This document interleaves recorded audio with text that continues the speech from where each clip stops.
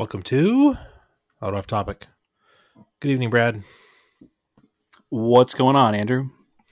Oh, it's we had such a cold and damp Memorial Day. Now it's summer again. So, Which is weird because I was there the week before Memorial Day, and it was so gorgeous that we drove the car with the top down every day we were there for 10 days. yeah, the next week is going to be like that, except it's going to be just 90 the whole week. So, So strange. I just Meanwhile, want- it's 107 here in Phoenix. yeah, I just want to wash my car. I've been waiting to wash it, and now we're going to get some rain tomorrow. So, just the daily driver. It's annoying. Be nice to Yeah, have a mine's clean covered in car. dust. I just have a thing I don't want to like. Yeah, I could pay for the touchless, but it's summertime too. I don't like paying for a touchless car wash when I can just do it myself in the driveway.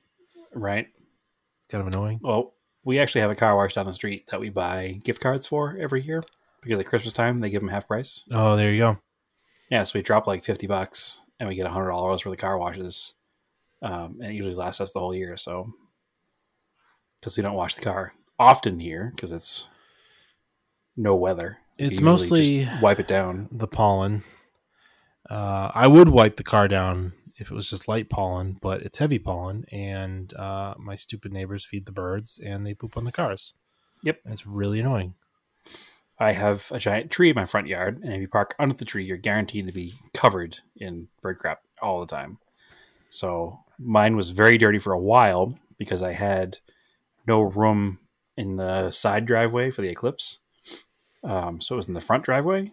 So it made all the other cars shift over one. So I figured since my car was in the driveway, I'd park my car under the tree and not make Naomi park under the tree. So I was parked under the tree for like 2 weeks, and the car was white with bird crap. So I get that completely. But exciting news, actually, that the albatross of the blue Volkswagen, the Mark IV, is gone off the property. Good. So now I have room out back for the Eclipse. So no more cars in the driveway. It once again looks like we're a respectable family with just 2 cars. Mm-hmm. Oh, the lies we weave. Yeah. But yeah, it's gone. So No, I've been meaning to like buff out the G20, and I just haven't. The weather just hasn't cooperated. Yep. But oh well. Because well, it's here now. So Yeah. update next week. Andrew buffs the G20. Yeah, loses 10 pounds in sweat. Yeah, well, that's the humid way of Massachusetts. I mean, there is a Cars and Coffee this weekend near me, Andover, like in the town of Andover. Oh, that's neat. Yeah, so Is that a new one? I think it started last year, but I didn't know about it till like the end of the season. So Okay. I'm gonna go check it out because it's the same day as the other one that wants you to like quote unquote Join their donate. club. Yeah, Yeah. I'm not even gonna say their names. I don't want to advertise them for free. If they're charging people, they can pay us for their advertising. Right? Yeah, we had no problem pushing it when it was free, but now that you're charging people for things, we're not going to. It's not a car show. Promote It's it like for free. Cars and Coffee. Sorry, if you want to Yeah. like have a coffee truck and charge your coffee, fine. But I don't expect free coffee at a Cars and Coffee.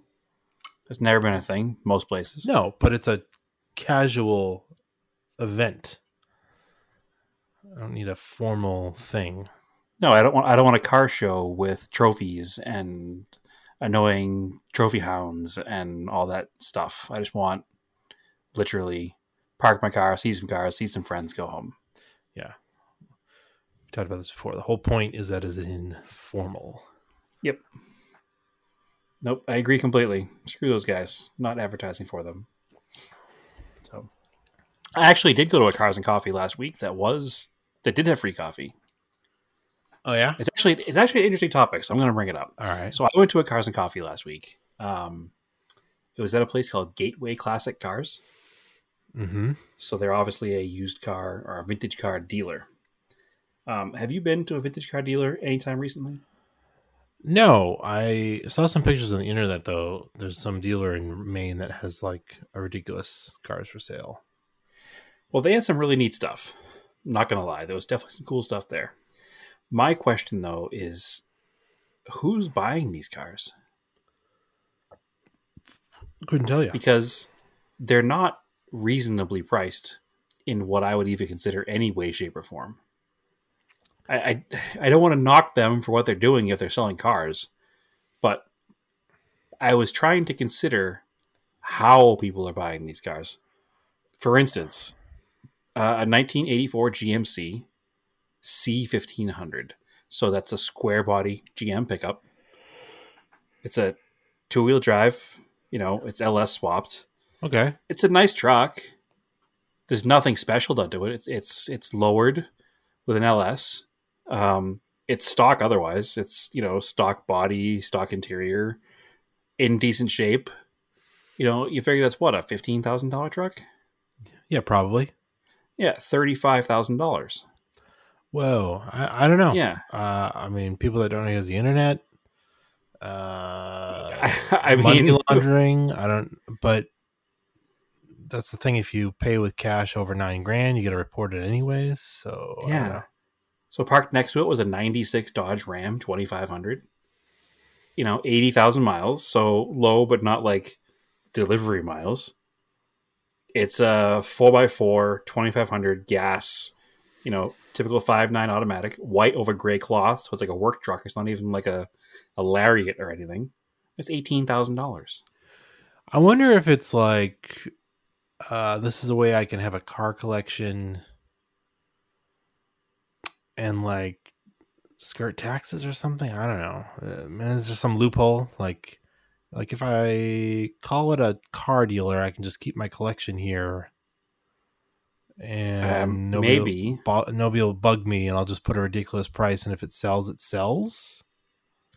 1999 Pontiac Firebird Formula Trans Am with 60,000 miles. 99 Trans Am. Yeah.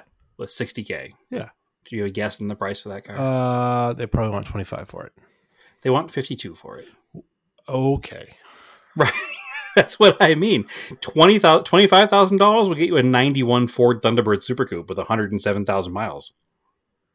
I don't understand. Yeah, so maybe it is like I can have a car collection this way, but I can also use it as like a write-off because maybe I don't make money. But every car has, the info on the windshield to buy it. They have full-time sales staff. They have. I don't know, man. Yeah, the only thing I could think of. I don't know what the scam is.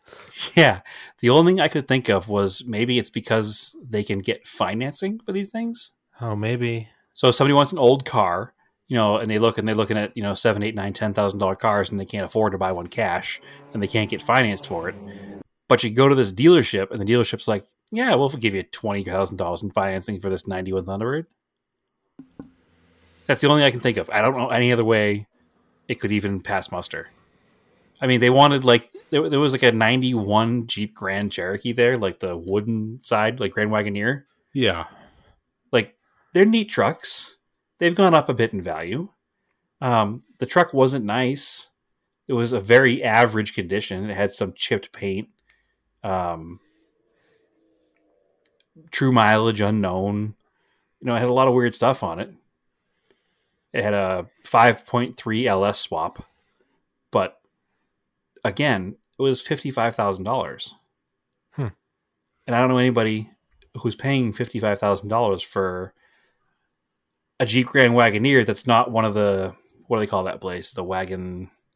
There's a place that does like Singer style builds to Grand Wagoneers, and they're 6 figures, but sure, this isn't one of them, and you can't just sell yours for that kind of money thinking it is, Yeah. I mean, we talked about, the collector car market is strong right now, but these sound like they're at the top of the market.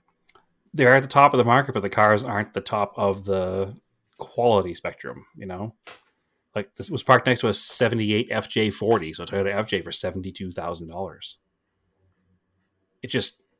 It boggled my mind a bit. I didn't understand.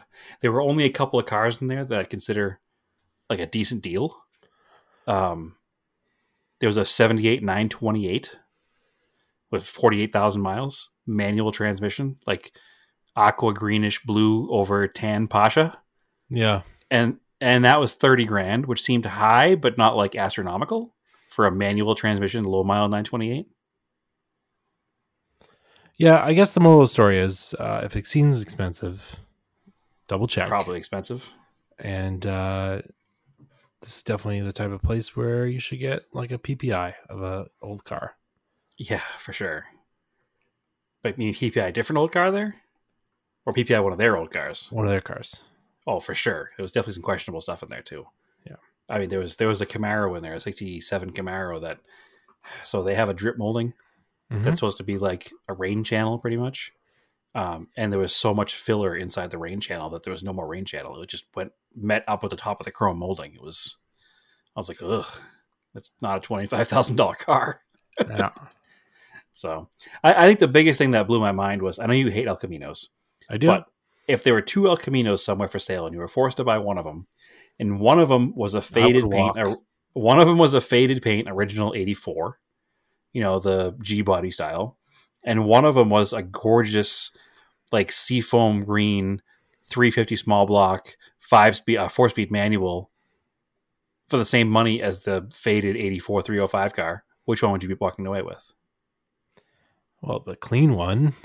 Yeah, $34,000, or the faded 84 was like $31,000 for an 84 El Camino. I was just like, Whoa. Like the green one almost seemed priced kind of in market, but the 84 was just like, what are you thinking? Does the 84 come with 5 other parts cars that I can park in my yard? For 31 grand, it better come with 5 other good ones. All right. Not parts cars. I get your El Camino joke there. I just passed right over it though. All right. So this ends our forced Andrew El Camino talk. Yes. But anyway, it was interesting. It was a neat event. It brought me back to the point of they did have free coffee and pastries, probably because they made their entire profit for the year on one car. So they were able to give away some free stuff. But I don't get who's buying those cars. The only thing I could think was, hey, it's got to be because they offer financing. And the owner of the place came out to me as I was leaving and stopped me and tried to buy the Cressida. So I should have offered it to him for $35,000. After I said no, I had that thought, but I still don't think I even want to sell it right now. It would be too hard to. Maybe I should have done it. Oh, I should go back. Yeah. Be like, well, sir, you want $100,000 for this Toyota FJ, which is the same year Toyota, so therefore I want $50,000 for this. Yeah. But anyway, I'd be curious to see what they would offer me. Probably $3,500, and then put it in the market for $25,000. So, all right. Did you work on anything? Oh, let's think. No. Really? No, I don't think I have. It's been a crazy week with work, and it was Memorial Day weekend, and we had family stuff all weekend. I don't think I did anything. I definitely didn't. I bought some new car covers, but it's hardly a thought. Whoa, car covers. Right? Oh, FYI, the cheap generic car covers at Walmart, size 3, is almost like it was fit for a first-gen Eclipse. Ah, good to know. It fits like a glove, so go for your talon like nothing. And they're like $25. Are they like an outside one? Yeah, they're the same ones that I have on the cars there. That maybe that company Budge. Outdoors, in the sun, they probably last about 2 years. So they're okay. They're not, California car cover quality, but they're also $25.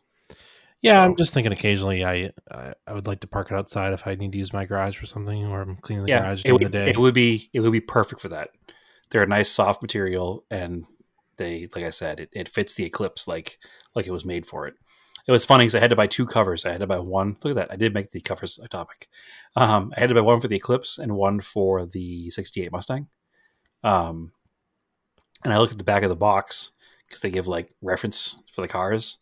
And actually listed on the box was Eclipse 91 to 99 and Mustang 64 to 99 or something. Perfect. Like that. I was like, oh, cool. This is the right sizes.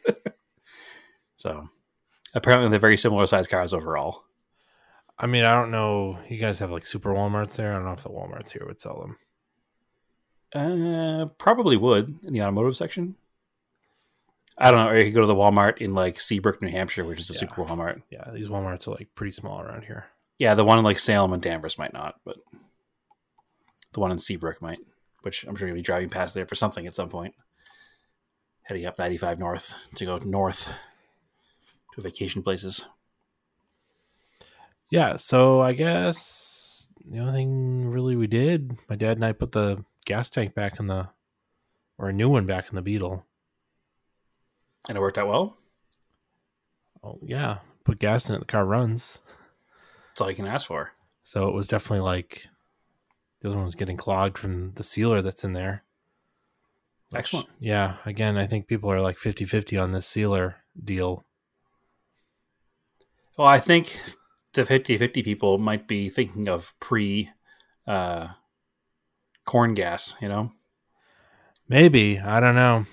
It's like, the problem with it is the way this tank is set up. It's got from the feed line inside the tank.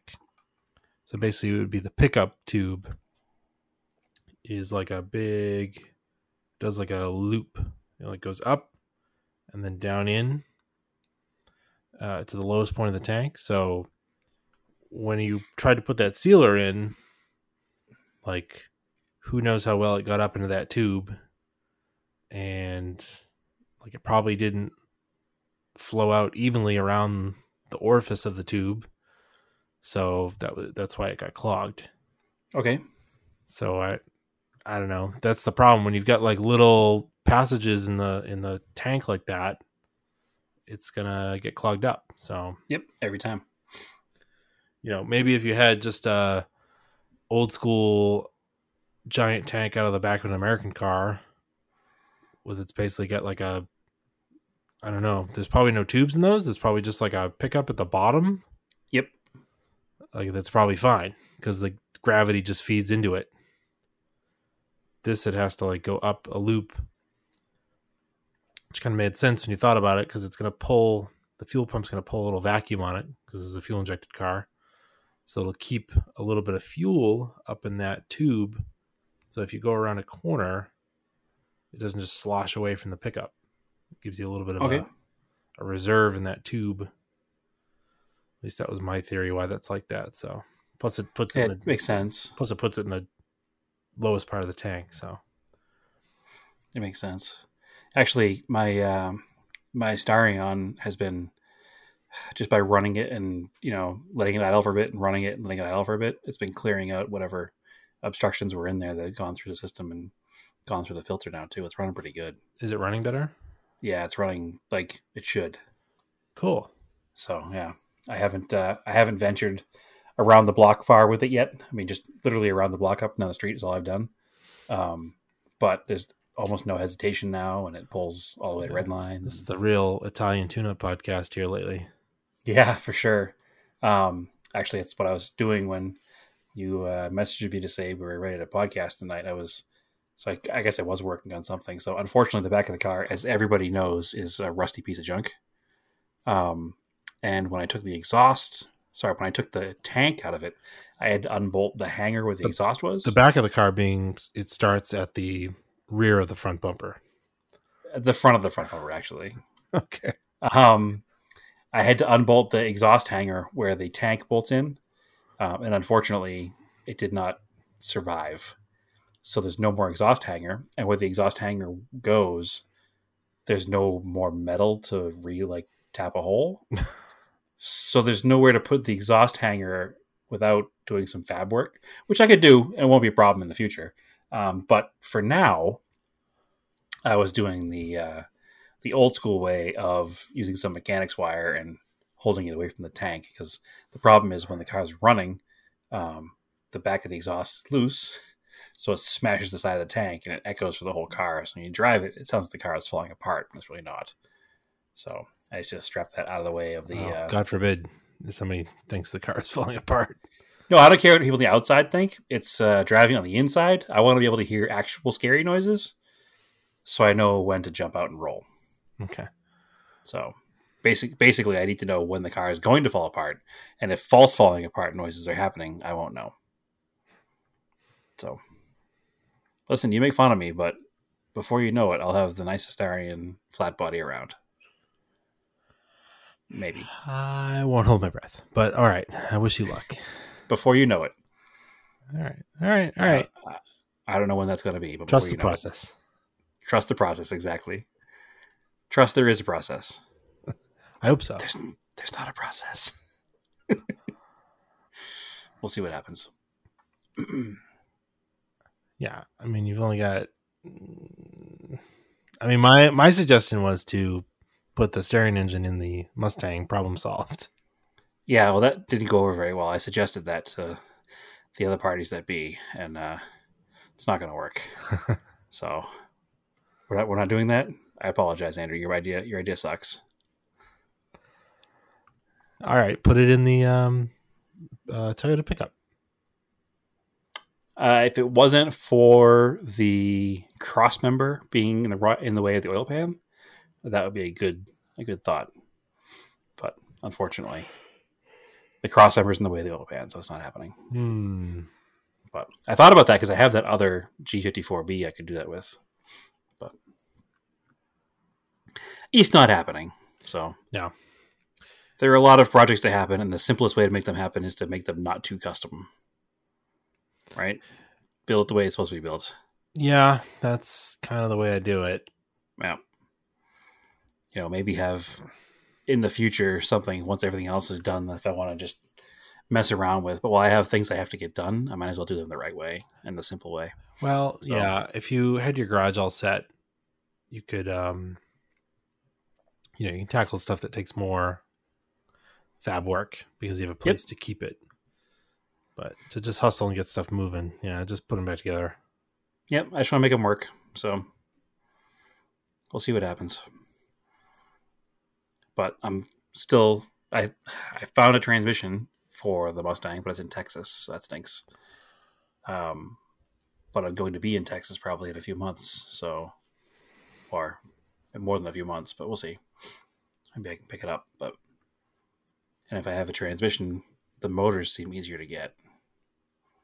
So I'm not buying a brand new motor despite any suggestions. Unfortunately, it's not in the budget, so I'll have to find the correct used motor for it. But I think I'm going to take your and everybody else's suggestion and not even bother trying to make a Ford, Mustang 5-liter fuel injection work, and just go with the Holley Sniper setup. It's not even worth it because the 80s, 90s Ford fuel injection is not great anyways. It was super limited. Yeah. And you have no OBD, nothing like the amount. You'd have to make sure you get all the harness from the donor car, all the ECU stuff, all the sensors. Whereas, yes, the Holley's more expensive, but you just can use the carburetor intake manifold and just bolt it on top. Add some sensors to the outside of the engine. You need O2 sensors, which are easy to weld in. Yeah, weld in a bung. I think it all comes with a kit, actually. I think it does too. Yeah, it probably does. Yeah. You probably put, coolant temp sensors in wherever they go. Either you cut the little adapter, it goes inside the hose, or I don't know. I've never set one of these up, but I know we have a friend that's got one. They're pretty easy. And the thing will just start and run and idle and learn it. Like it'll just self-learn, just like an OBD2 car. Yep. And like I said many times before, we're not building a race car, so it doesn't need to be, set up and dyno tuned and all that stuff. You can run it as is, and it will learn the proper. It'll run plenty fine on just a 4-barrel, and it'll just figure it out. Yep. Just a base app. And then later on, somebody could, optimize it for you, but initially it'll just work. Yeah, I want it to just work. I want to be able to go up to the mountains without having an issue. So that's the thing. It'll self-adjust to whatever conditions are. You can probably hook it up, I'm sure, for temperature sensors, so you can just run electric fans. Yep. Especially you want to have AC going. The car's not going to overheat. I'm sure it has stuff like a modern car where if it starts to run hot, it'll run the fans, and if that's not enough, it starts to richen the mixture up to try to cool the engine off. So. Yeah, I'm sure it's pretty well thought out. So you could probably hide the display like in the glove box or something. You definitely can. Most people do, actually. Yeah. So it's definitely what's going to happen. So I just need to find the right parts for it. But each day that goes by, I'm closer and closer to having all the right stuff collected. So The we'll other get thing there. too, it's like I said, this was, for a car that you're going to keep for a long time, like it doesn't really spending that amount doesn't really matter Right. because it just makes the car more valuable to you. Yep. And it makes it easier to use, so you're going to use it more. Like, right. No, that's the thing is I'm not going to be the one driving it very much. It's going to be driven by other people. So my whole theory is to make it so that I never have to get the phone call that, hey, the Mustang won't start. yeah, because it's like vapor locked or whatever, or something Yep. dumb. Like, because at least like it'll give you it'll kind of tell you what's up. I think I gotta look into these more. I don't know much about them. Yeah, well, I'll learn you soon, hopefully. So, I mean, the good news is that they are like there's a lot of them being used, so there's a good user base for them. mm-hmm. And the good news is that we have friends that have used them, so I can call them for questions. Cool. So, anyway, so the Volkswagen runs. That's where we're at. yeah, it does. We've got to do a rear axle seal because it's leaking. Okay. And then my dad splurged and bought the disc brake conversion for the front. Yep. Which, I mean, it's a splurge, but it's a wise move, I think. It'll make it run better. Run better. Stop better. Stop better. Because it does. It's like got no power assisted drums. Yep. And they're kind of like you got to put your foot in them. They're a suggestion of braking. I said it's funny because I don't think I mentioned this in the podcast, but my dad bought a 38 Buick. Yes. And it's got the big Art Deco styling, pontoon fenders. It's a real pretty car. But when you look at the car, it's super cool. When you look at that, it's three speed on the floor, straight 8. When you look at that car next to the Beetle, you're like, oh yeah, these were designed initially the same year, same time. Yeah, that's true. Even though your Beetle's a Super Beetle, so it's got a little bit of updates. A curved windshield and front struts. Has a few more. It's still a Beetle. It's got fat bumpers on it. That's about. No, it's really cool, and I was looking at. I got to do.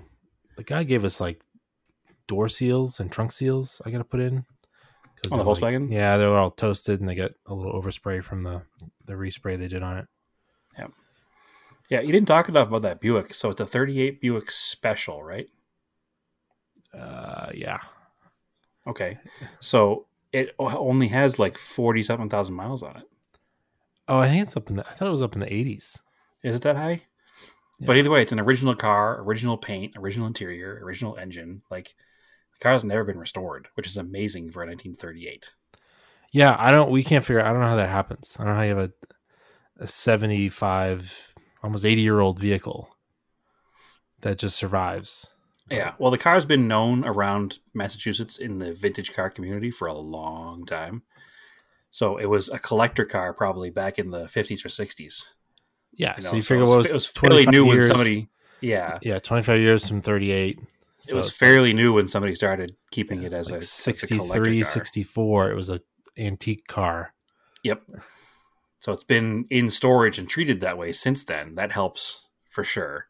But the car overall is just, it's amazing to think. I mean, there's been a couple little things here and there, but I mean, it's 1938 and it's now 2021. So it's been a long ass time. So it makes sense that maybe some things changed, but overall the car is, remarkably original, and doesn't look it. It looks like a restored car. Yeah. So it's super cool. I can't wait to go for a ride in it. Just because it's like a very stately, I don't know, it's just cool. It's giant. It's like, it's funny because people complain about cars getting bigger now, but it's huge. They were big. Yeah, it's huge. Like cars were big until like the 70s. Cars were only small from like 1985 to like 95. Yeah, even mid 70s they started getting smaller. Everything downsized a little in the mid to late 70s. Yeah. You went from the giant, huge, 75 Caprice to the one that was a cop car through the late 70s and the 80s. It was a much smaller car, like the 75. But again, it was all that gas crisis stuff that really made the cars smaller. And they were huge. Like, oh, this Buick is like it's the size of a pickup truck today. yeah, it's probably not much smaller than the 2500 HD crew cab across the street. Lengthwise, yeah. Width, Yeah. definitely, it's narrow. Yep. But and also height. It's like, because you figure roads weren't very good either, so they're basically just like truck height. Yeah, there's trucks. Yeah, it's super cool. I'm way in love with it. I'm super excited for you guys for that car. It's basically a crossover. Yeah, for the first crossover. Well, every car was a crossover then, I guess. Yeah. No, it's super cool, and it has that, like, it looks like what somebody might describe today as like a gangster car of the 30s. Oh, it definitely is. Yeah, I'm into it. Yeah, and I don't know if that was the point when they were all trying to come out with V8s or straight eights or. Well, it was kind of a horsepower war at the time. Yeah. And, the 8 cylinders is what did it. That car's a straight 8, right? Mm-hmm. Which is cool, too. Like, 8 cylinders in a row is a long engine. It's very smooth and that's why they put them in a row. Yep. Just like an inline 6 like the Cressida motor is, like, silky. Yeah. So. Yeah, they have it's cool. It both the 6 and the 8, it balances out the secondary vibration, so. I don't think you've posted any pictures of it yet either, have you? I haven't had a chance to take good pictures of it, so. Yeah, you got to get that done. Because it's so big, it needs to be out in an open space right now. Well, you can do detail shots, like teaser detail shots of things. Yeah. Might be kind of neat. Like, the headlights are ridiculous, and the extra driving lights are cool. I don't know. I dig everything. There's nothing I don't like about it. Let's put it that way. I've never wanted like a 30s car, but now I'm like, oh, that's cool. I could drive that. I've seen a couple early 50s cars lately driving around. And I'm like, yep. Those are pretty cool too. Yeah, I'm way into 50s cars. That's always been something I like. And I said that many times that I'd love to have something with a modern drive line, just a daily drive out here, because you can. Somebody drove by my house with, it was probably like a 52, 53, or 54 Cadillac. Okay. Coupe, I think it was coupe. Sure. Super cool looking. Blue one or yellow one? Black. Oh, okay. I was thinking the two I know in Peabody. No, because it's got those, like, they're kind of like these cool, like, soft lines. Yep. Kind of a bubbly, it was weird, right? Because they kind of went from... It's pre-crazy jet age. It's pre-jet age, post-World War II. Post-Art Deco, pre-jet age. Yeah, they're getting away from pontoon fenders because pontoon fenders felt really old after World War II. Yes. Yeah, and then, when the 48, 49 was when that started going away. Yeah. Real cool looking. And then there was, like, in traffic, it was probably a 54 Chevy in like a bronze color. Mm-hmm. Also a cool looking car. Yeah, 53, 54s, really cool looking. 49 to 54 is that's the kind same of body a very, style. It's people will yell at me for saying it's the same, but to the untrained eye, it's a similar shape. Yeah, for those years, and I like all of them. Those are actually my favorite Chevys. I prefer those to the 55, 6, and 7s, just because they're less common and they have a nicer design to them. And I've always been kind of an outside fan of the lowrider culture. And those early 50 Chevys have always been huge, what they call lowrider bombs, which are, pre-60s lowriders. And they look really neat with the right set of sombrero hubcaps or Cadillac hubcaps and white wall tires and real low on the ground. Yeah, they look really good with wide white walls and lowered. Yep, that's when I say I want a 50s car with a modern driveline just to drive every day. That would be top of the list, followed up by after 57 Chevys or Fords or Edsel even. The other thing too is they look good in both a 2-door and a 4-door.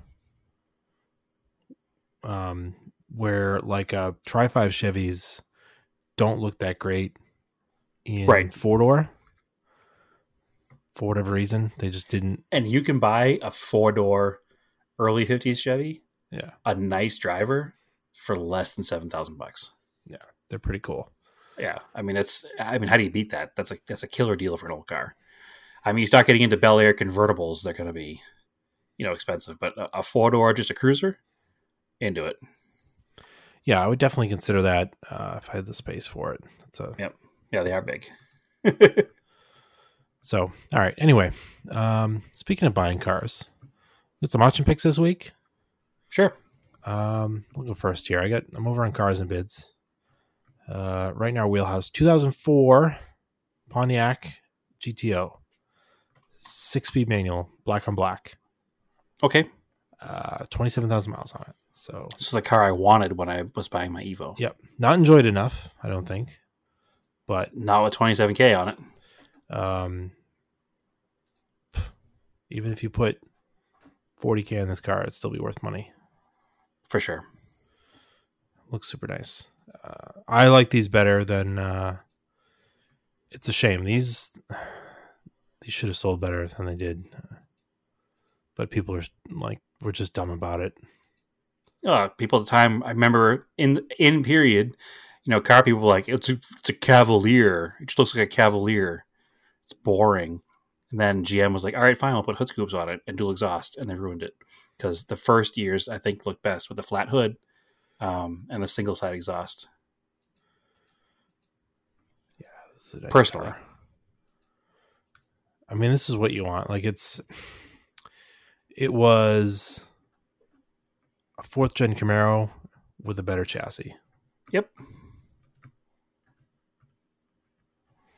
no question. Again, I was in the market to buy one when they were new. 5 days left, 13 grand, 6 bids. I bet that'll go for 25. Close to 20. Yeah, I was going to say low 20s. Yeah. So probably low 20s because again, it is an early car. They are less desirable than the later cars because the early. I think it's cool looking, but mechanically they were different too. The early cars had a 5.7, and the later cars were a 6-liter with a little more power. Yeah, whatever. Which doesn't make a difference for just a cruising car, but it does make a difference in the value, no question. So, yeah, I mean the only thing that let them down, actually, I think, was the Pontiac stuff. They looked better as Holdens, for sure. The fact that the front they had to, force onto the front of this the dual Pontiac grills that Grand Prix had at the time. Yep, is kind of what kills it, and the weird wide 5 wheels. See, I like the wheels. Yeah, I don't like them. They're just too wide and flat.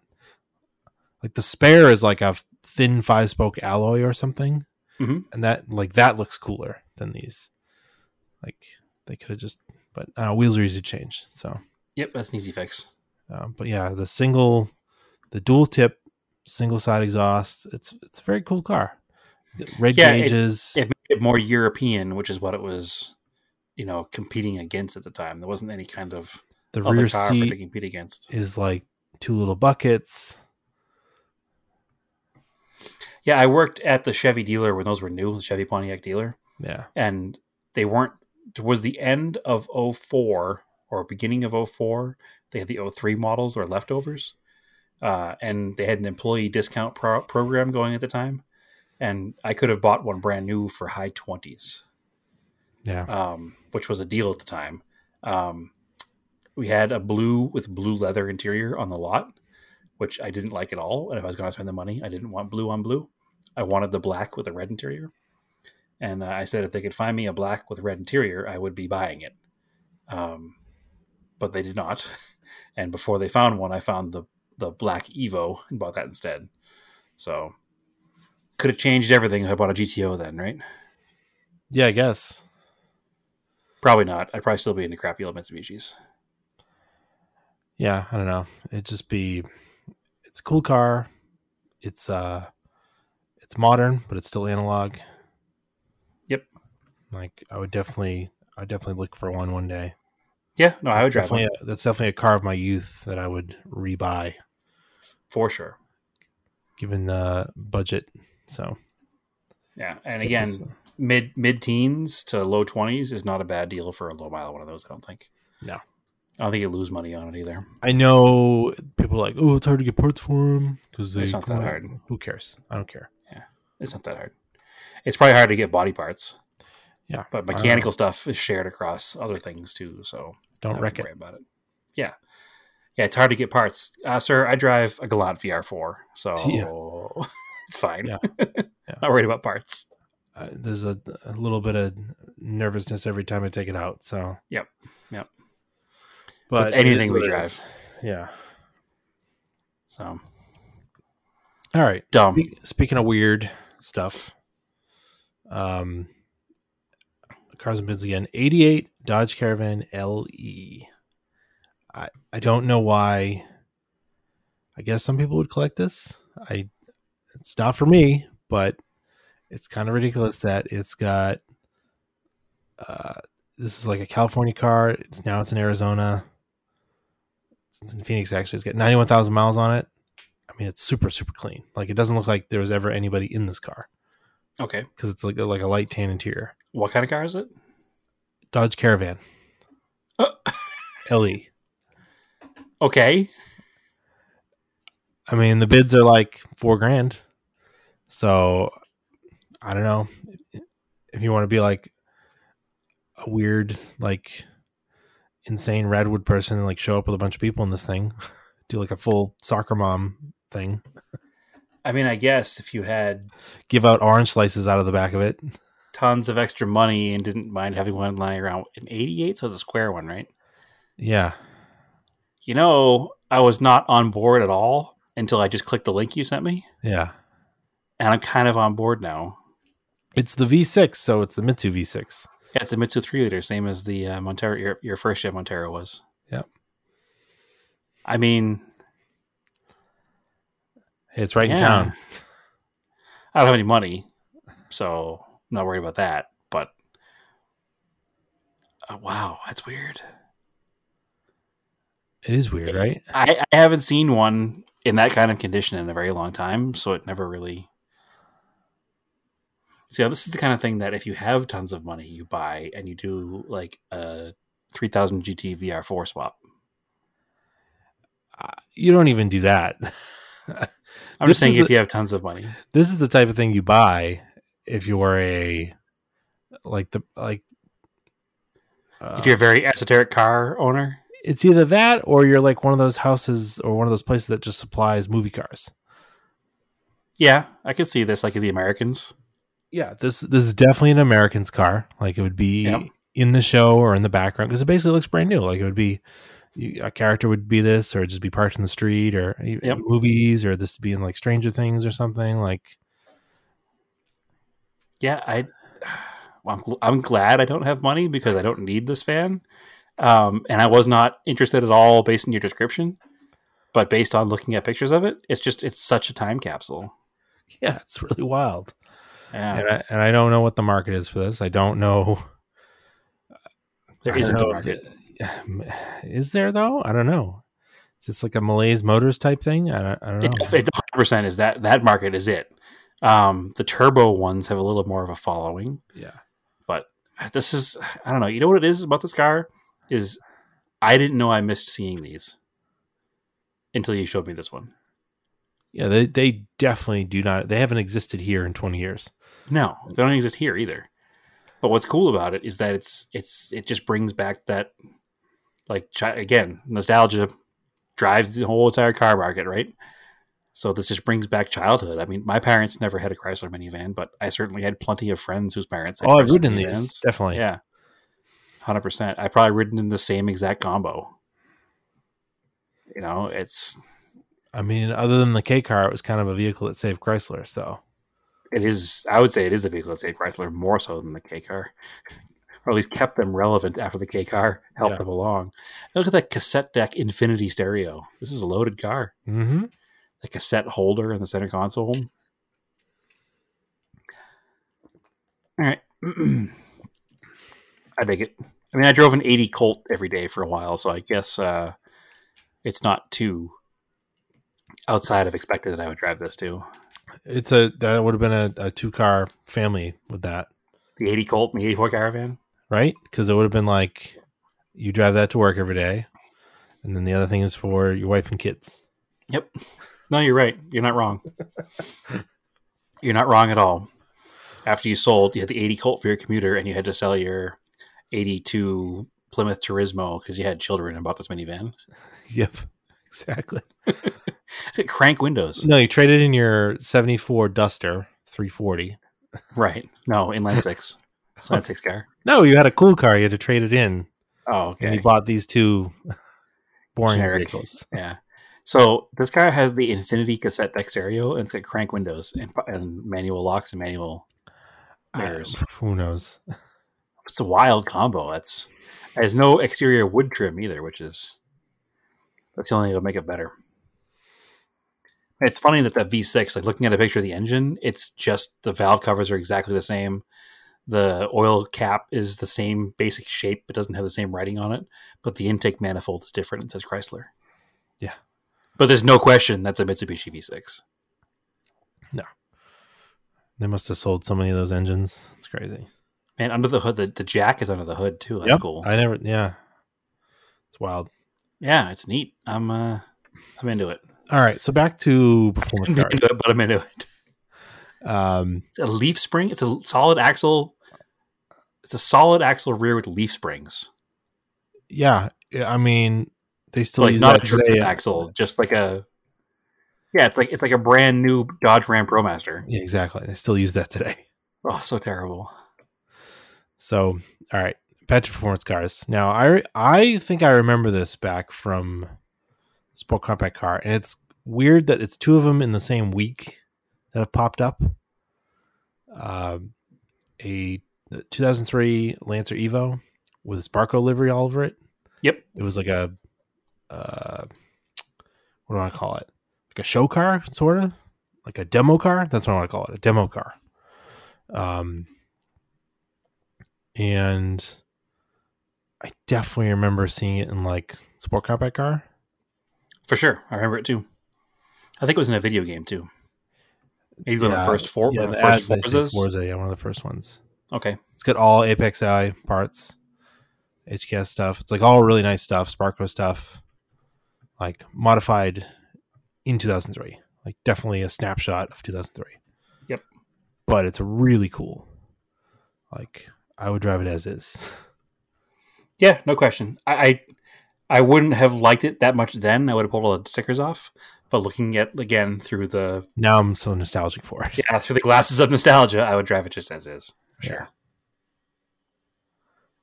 Yeah, it's wild that they like pulled. So like the steering wheel is funny. It's just like the weird adapter. Like that looks kind of crummy because they just like did a weird long adapter and a Sparco wheel. Okay. Because obviously it came in the Momo factory, but this is a Sparco car. Yep. But they had to use the right wheel for their company. Yeah, but it's like when you look at it, it's got a weird adapter. It's like, and then for whatever reason, it's in kilometers. I don't know why. I don't know where it was built. It's weird. Sparco's not an American company, I don't think so. It says it was imported to Huntington Beach, California. Yeah, it was delivered new to Huntington Beach, Mitsubishi in California. Why is it in kilometers? That's so strange. Because it was the cool JDM thing to do. Yeah, maybe they swapped the cluster. That's weird. No idea. Oh, I think this is the Sport Compact Car cover, Ultimate Evolution. It was on the cover of the magazine too, so we probably both had that magazine back then. Yeah. So I think we both had a subscription through most of the late 90s, early 2000s. Featured in Forza Motorsport 2. Forza 2? Mm-hmm.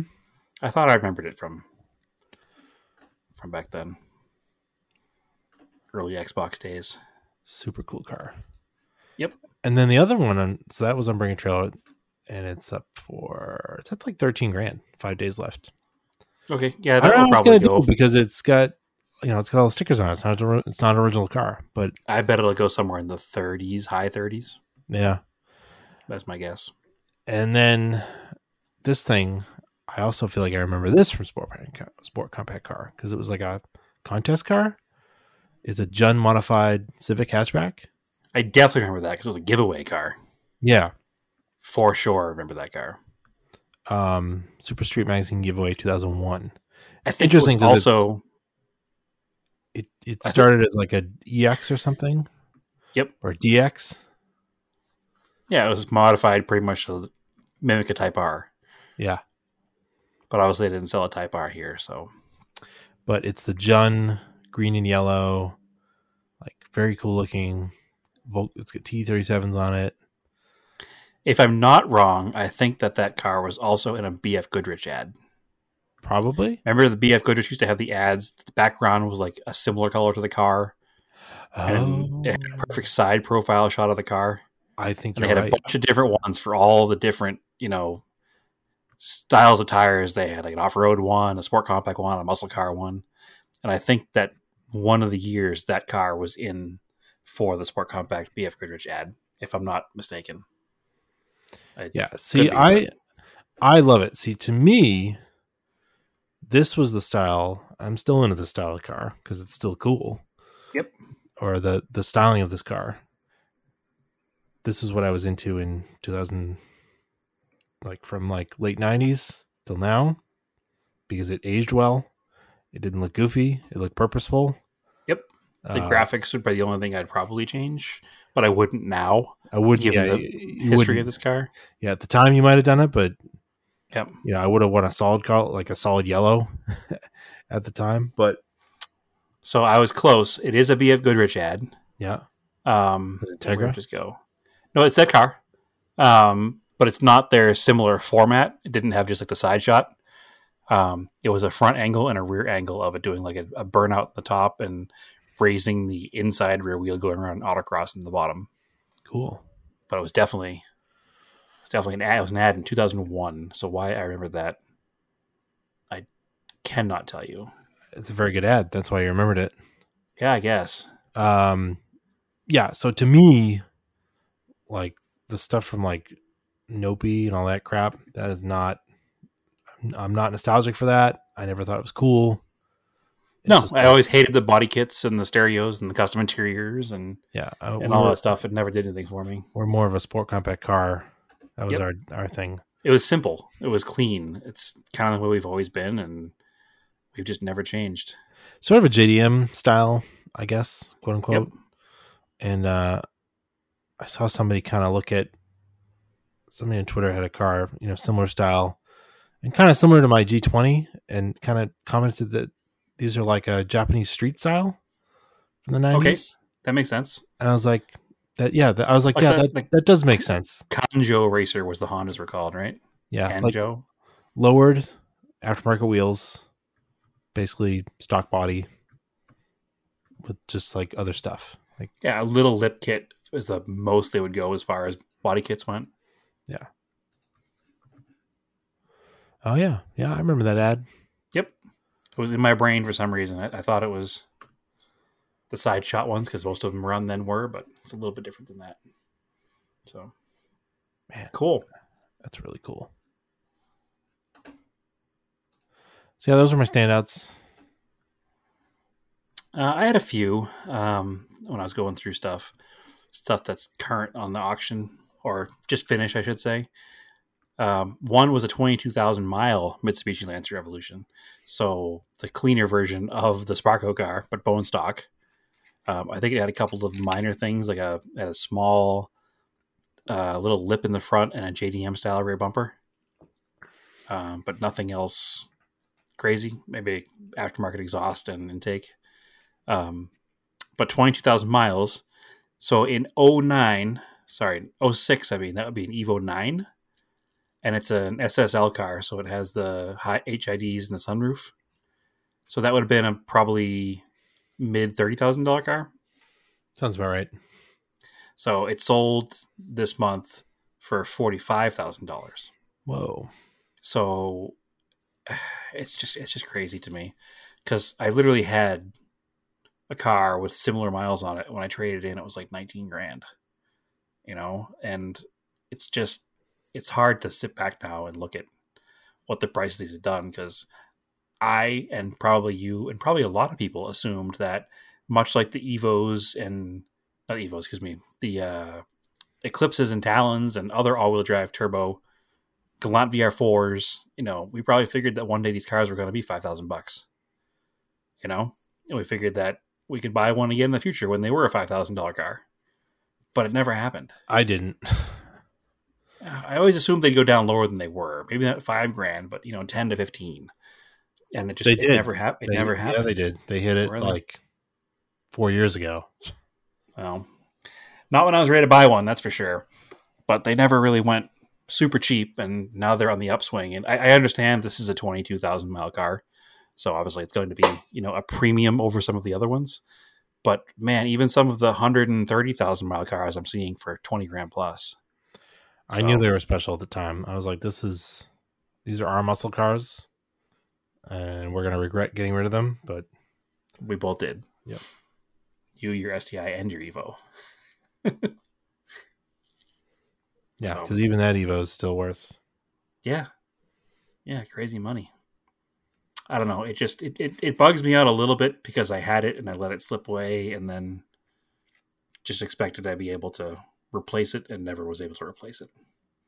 So, and now most of them are junk and used up, which I guess you're right. That is the definition of our muscle car. Yep. It's the same kind of deal.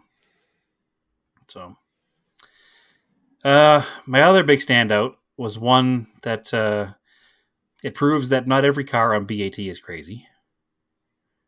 Kind of the unloved Celicas, but coming into their own. So it's a second gen Celica. So this is an 81. So it's a square headlight car and it's a coupe. So it's kind of a neat looking car. But the headlights still flip up? Nope. This is pre that. It has just totally exposed headlights. The grille actually reminds me of like the Sapporo almost. Oh, okay. So it's a very simple looking car. They used them in Rally, the Marlboro sponsorship, the red and white ones. It's hard to explain what it looks like. I think 78 was the first year, maybe 78 to 81. Anyway, it's a super clean car. It's white over like the typical early 80s blue interior. Manual transmission car. Not a ton of miles. I think it's probably 96,000 miles. 5-speed manual, so it's all the stuff you'd want. Totally bone stock wheels, stock everything. Just a decent, clean driver with a Weber carburetor and a 22R. Not rusty. On Bring a Trailer, sold for $3,500. Wow. So, again, not something you normally see on Bring a Trailer anymore as a deal like that, but I can't see any reason not to buy this car for $3,500. It'd be a great driver. It's interesting to see that something like that could even sell there for that kind of money. So surprising cheap deal for a good car. Let me send you a link when I can, just so you can take a look at it, so you know what I'm talking about. It's the same Celica that, you remember our friend Hyro had, the blue one? Vaguely. Oh. Well, anyway, I just sent you the link so you can take a look at it. All right, and my other thing that I brought up, which was interesting. Oh, okay. Yep. Yeah, but $3,500 is a good deal, right? Yeah, it is a good deal. I think so. So this is a crazy one to me. This is on Bring a Trailer. It's a Porsche 550 4-speed transaxle. Oh, okay. Did you see that? Yeah, it's the one on the James Dean car, though. Sure, but it's just a part. It's the transmission and the mounting tube. But it's the one out of the James Dean car. I don't care. You don't care, but somebody else does. It's $382,000. So I guess the guy that bought it is, are you familiar with Zach Baggins? Ghost hunter? No. Okay. So, I don't know, probably 10 years ago, ghost hunting shows were like really popular. I'd watch them every now and then. Guilty pleasure. Sure. he's got one that's like Ghost Adventures or something, and it's just like him and his bros. It's real dude bros going to haunted places, supposedly, find stuff. So he's made millions doing this show. Okay. Like all over the Travel Channel, like big part of Discovery Plus. Like, guy's a millionaire. He's from Las Vegas area, so he owns a museum in the Las Vegas area. This makes sense. That just has macabre artifacts. So this is going into that museum. Because if you don't know the story, like the car is supposedly, it came out of the car that James Dean was killed in. He only owned it for like 9 days, was going to a race, got T-boned, killed. And then supposedly, because those cars were so rare at the time still, people were salvaged parts out of it. And then the people that used those parts also crashed and got hurt or whatever. Car would like fall on people and stuff like that. So you're saying it's a haunted part. So he's supposedly haunted stuff collections. He's not even a car person. No, it's just it's part of the lore of the cursed 550 Spider. You've never heard that? I've heard the basicness of it. I didn't know who this clown was that bought it. His name doesn't mean anything to me. But whatever, he's got money. Great for him. Two people wanted it though. I should tell you. So we could do a podcast on it, but really like, there's another podcast called Astonishing Legends that did like 3 parts on this. Okay. It's like really well researched on the thing on the on the death car. And I didn't know that George Barris was involved. And like Alec Guinness. Barris was involved? Yeah, so George Barris modified the car for him. Like he put the tartan seats in it, painted the stripes on it, he hand painted the little bastard on the back. Well, I didn't know it was Barris. I thought that was Von Dutch or something. I know somebody famous did it. That's Barris. Interesting. Supposedly he had the car afterwards, was helping them use it for touring because it was supposed to be like an exhibit for reckless driving. Because, that's, it was one of those like scared straight things in the 50s. It, supposedly where it was being stored one time, like the place burned to the ground. Then in like 1960, the car just like disappeared. Nobody knows where it is. And so the going theory is that George Barris had possession of the car when it disappeared. Is that the James Dean family just told him to like get rid of it because it was like just causing problems wherever it went. Okay. It's kind of weird to just have your family member died in this car and it's just being paraded around. So yeah, it's a little weird. So anyway, yeah, there's Astonishing Legends did a 3-part series on this that was really well detailed. If you want to watch it or listen to it, I guess I'll have to kind of interesting car history that I'm not very aware of. And then Sir Alec Guinness from Star Wars. Okay. Old Obi-Wan Kenobi. Sure.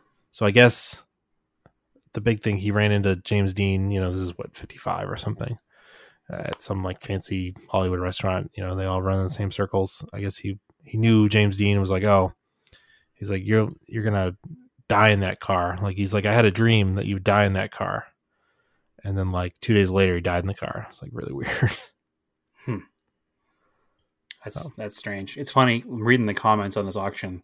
People are pretty upset that the guy bought it. I mean, he's not going to destroy it. It's just going to go in a museum. What else was it? What else are you going to do with it? Belongs in a museum. It's literally going into a museum. I don't know. Strange. What are you going to do with it? You going to put it into a car? Yeah, I mean, yes. Why not? Because it might die. Yeah. It's fine. Are you part of the story from that point? Next time somebody does a podcast, I'll be part of it then. Yeah. I don't know. I thought it was interesting nonetheless. It just seems like a hell of a lot of money. And despite what the famous part of it is, I don't think it's worth that. You don't, but that's literally what makes it worth that much. Yeah. Like if it was just out of any old 550 Spider, it wouldn't be worth that much. I mean, I understand that it's worth more than a standard one. I just don't understand that it's worth. It's just this Hollywood legend because the guy literally made I think he made like 3 movies. He was like this super popular actor. He was going to be a big actor, and then he just died at like 22 years old after he made like 3 movies. So it's just kind of those weird things. Yeah, I never watched any of his movies. I think some of them are on Amazon, but again, the problem with watching like 50s movies is the pacing is they're not good. Well, you got to watch them from a different perspective. Like they can be good. They're just made differently. They're not made to hold your attention. Like, you're used to like watching a Marvel movie where there's like constant action, right? They're filmed different. They're more deliberate. There's certain old movies that are really good, but you got to go to like, usually only find those when you're in like a film class or something. So, well, anyway, it's crazy to me. I'm not denying the history. I'm not denying why it went for what it went for. It seems like an excessive number. So I want to end this auction and talk about that Evo and then cry together a little bit. Sure. So Evo 2 or 3? I think it's a 3. I think it's either a 2 or 3. It was a very clean car. I did see it on posted on Facebook. I think it's got low kilometers. Sure. It's got like 25,000 kilometers or something. Oh, is it that low? It's pretty low. So then maybe I'm not as scared anymore. No, it's a low kilometer car. This car sold for $72,000. Yeah. I think it's Canadian though. That's fine. That's still at least 456 American. Okay. No, but seriously, 72,000 Canadian is still 60 something thousand American. It's not like it's not like it's a huge change. And to think that, I've been lusting after one of these for how long now? And I keep putting it off and putting it off and putting it off. And I'm just watching the prices climb and climb and climb. And it's quickly escaping my grasp. And it's making me a little upset inside. I gotta start searching for that Mint Mirage again and pretend. Yeah, I guess so. I don't know. I don't understand. Again, it's car values being what they are right now. Maybe it's not the right time to even be considering car values, but I mean, I don't understand. They were 20 grand. They were 15 grand and they seemed undervalued, and they went up to about 20 and that seemed about right. And now they just like, this guy went for $72,000. Yeah, it's a low kilometer car though, and you'd be fine with like 150. No, I don't want a low kilometer car. I want a nice driver. Yeah, whatever. It's time to start selling stuff. I really need to get my ass in gear and get the Galant fixed so I can put some shakedown miles on it and get it sold and put the money towards one of these. Right? Yeah. So, live my dream. Need to stop buying other cars. Yeah, don't go buying Dodge Caravans. Yeah, I'm not, even though you're trying to force me to. Thankfully, I don't have the money. Good. I have so many cars, but they're all garbage, so they're not worth anything. Yeah, this is the problem. I could sell all my cars and still not buy an Evo. Oof. Right? Sad days. Not that I would anyway. Anyway, that's a podcast, Andrew. I guess it is. But yeah, nostalgia is a bitch. That's why things are expensive. People like us, but not us, are starting to have all kinds of money and buy the things that we like. Well, we don't have any money. Getting there. Oh, not the kind of money these guys have. No. Anyway. It is what it is. All right. So, on that depressing end there. Yeah, right? Buy poor people. Like we said, I mean, cars are just expensive. Yeah. There's Yeah. other cars though. You could find other different stuff to play with. And again, that's always been like how many times have we preached that? Buy the car you want, not the car that everybody says you want. I mean, I know that's the car you want. But the problem is It's that's the car I want. Yeah. It's the problem that everybody else wants it too. Yeah, So. I happen to like that one popular car. Most stuff I like is garbage, but that one's not. Yeah. So. Still get my French hot hatch. Those are going up too. They are going up. I know. I got to get rid of my Infinities and work on getting one of those. So, anyway. Soon. Everything is soon. Yeah. Get to it. Yeah. All right, Andrew. So, the usual. Follow us on all the socials. Rates and Anger on Instagram. Auto Off Topic on Instagram. Where can they find you, Brad? TSISS350 on Instagram. All right. Sounds good. Keep your cars analog and aim for the rosy.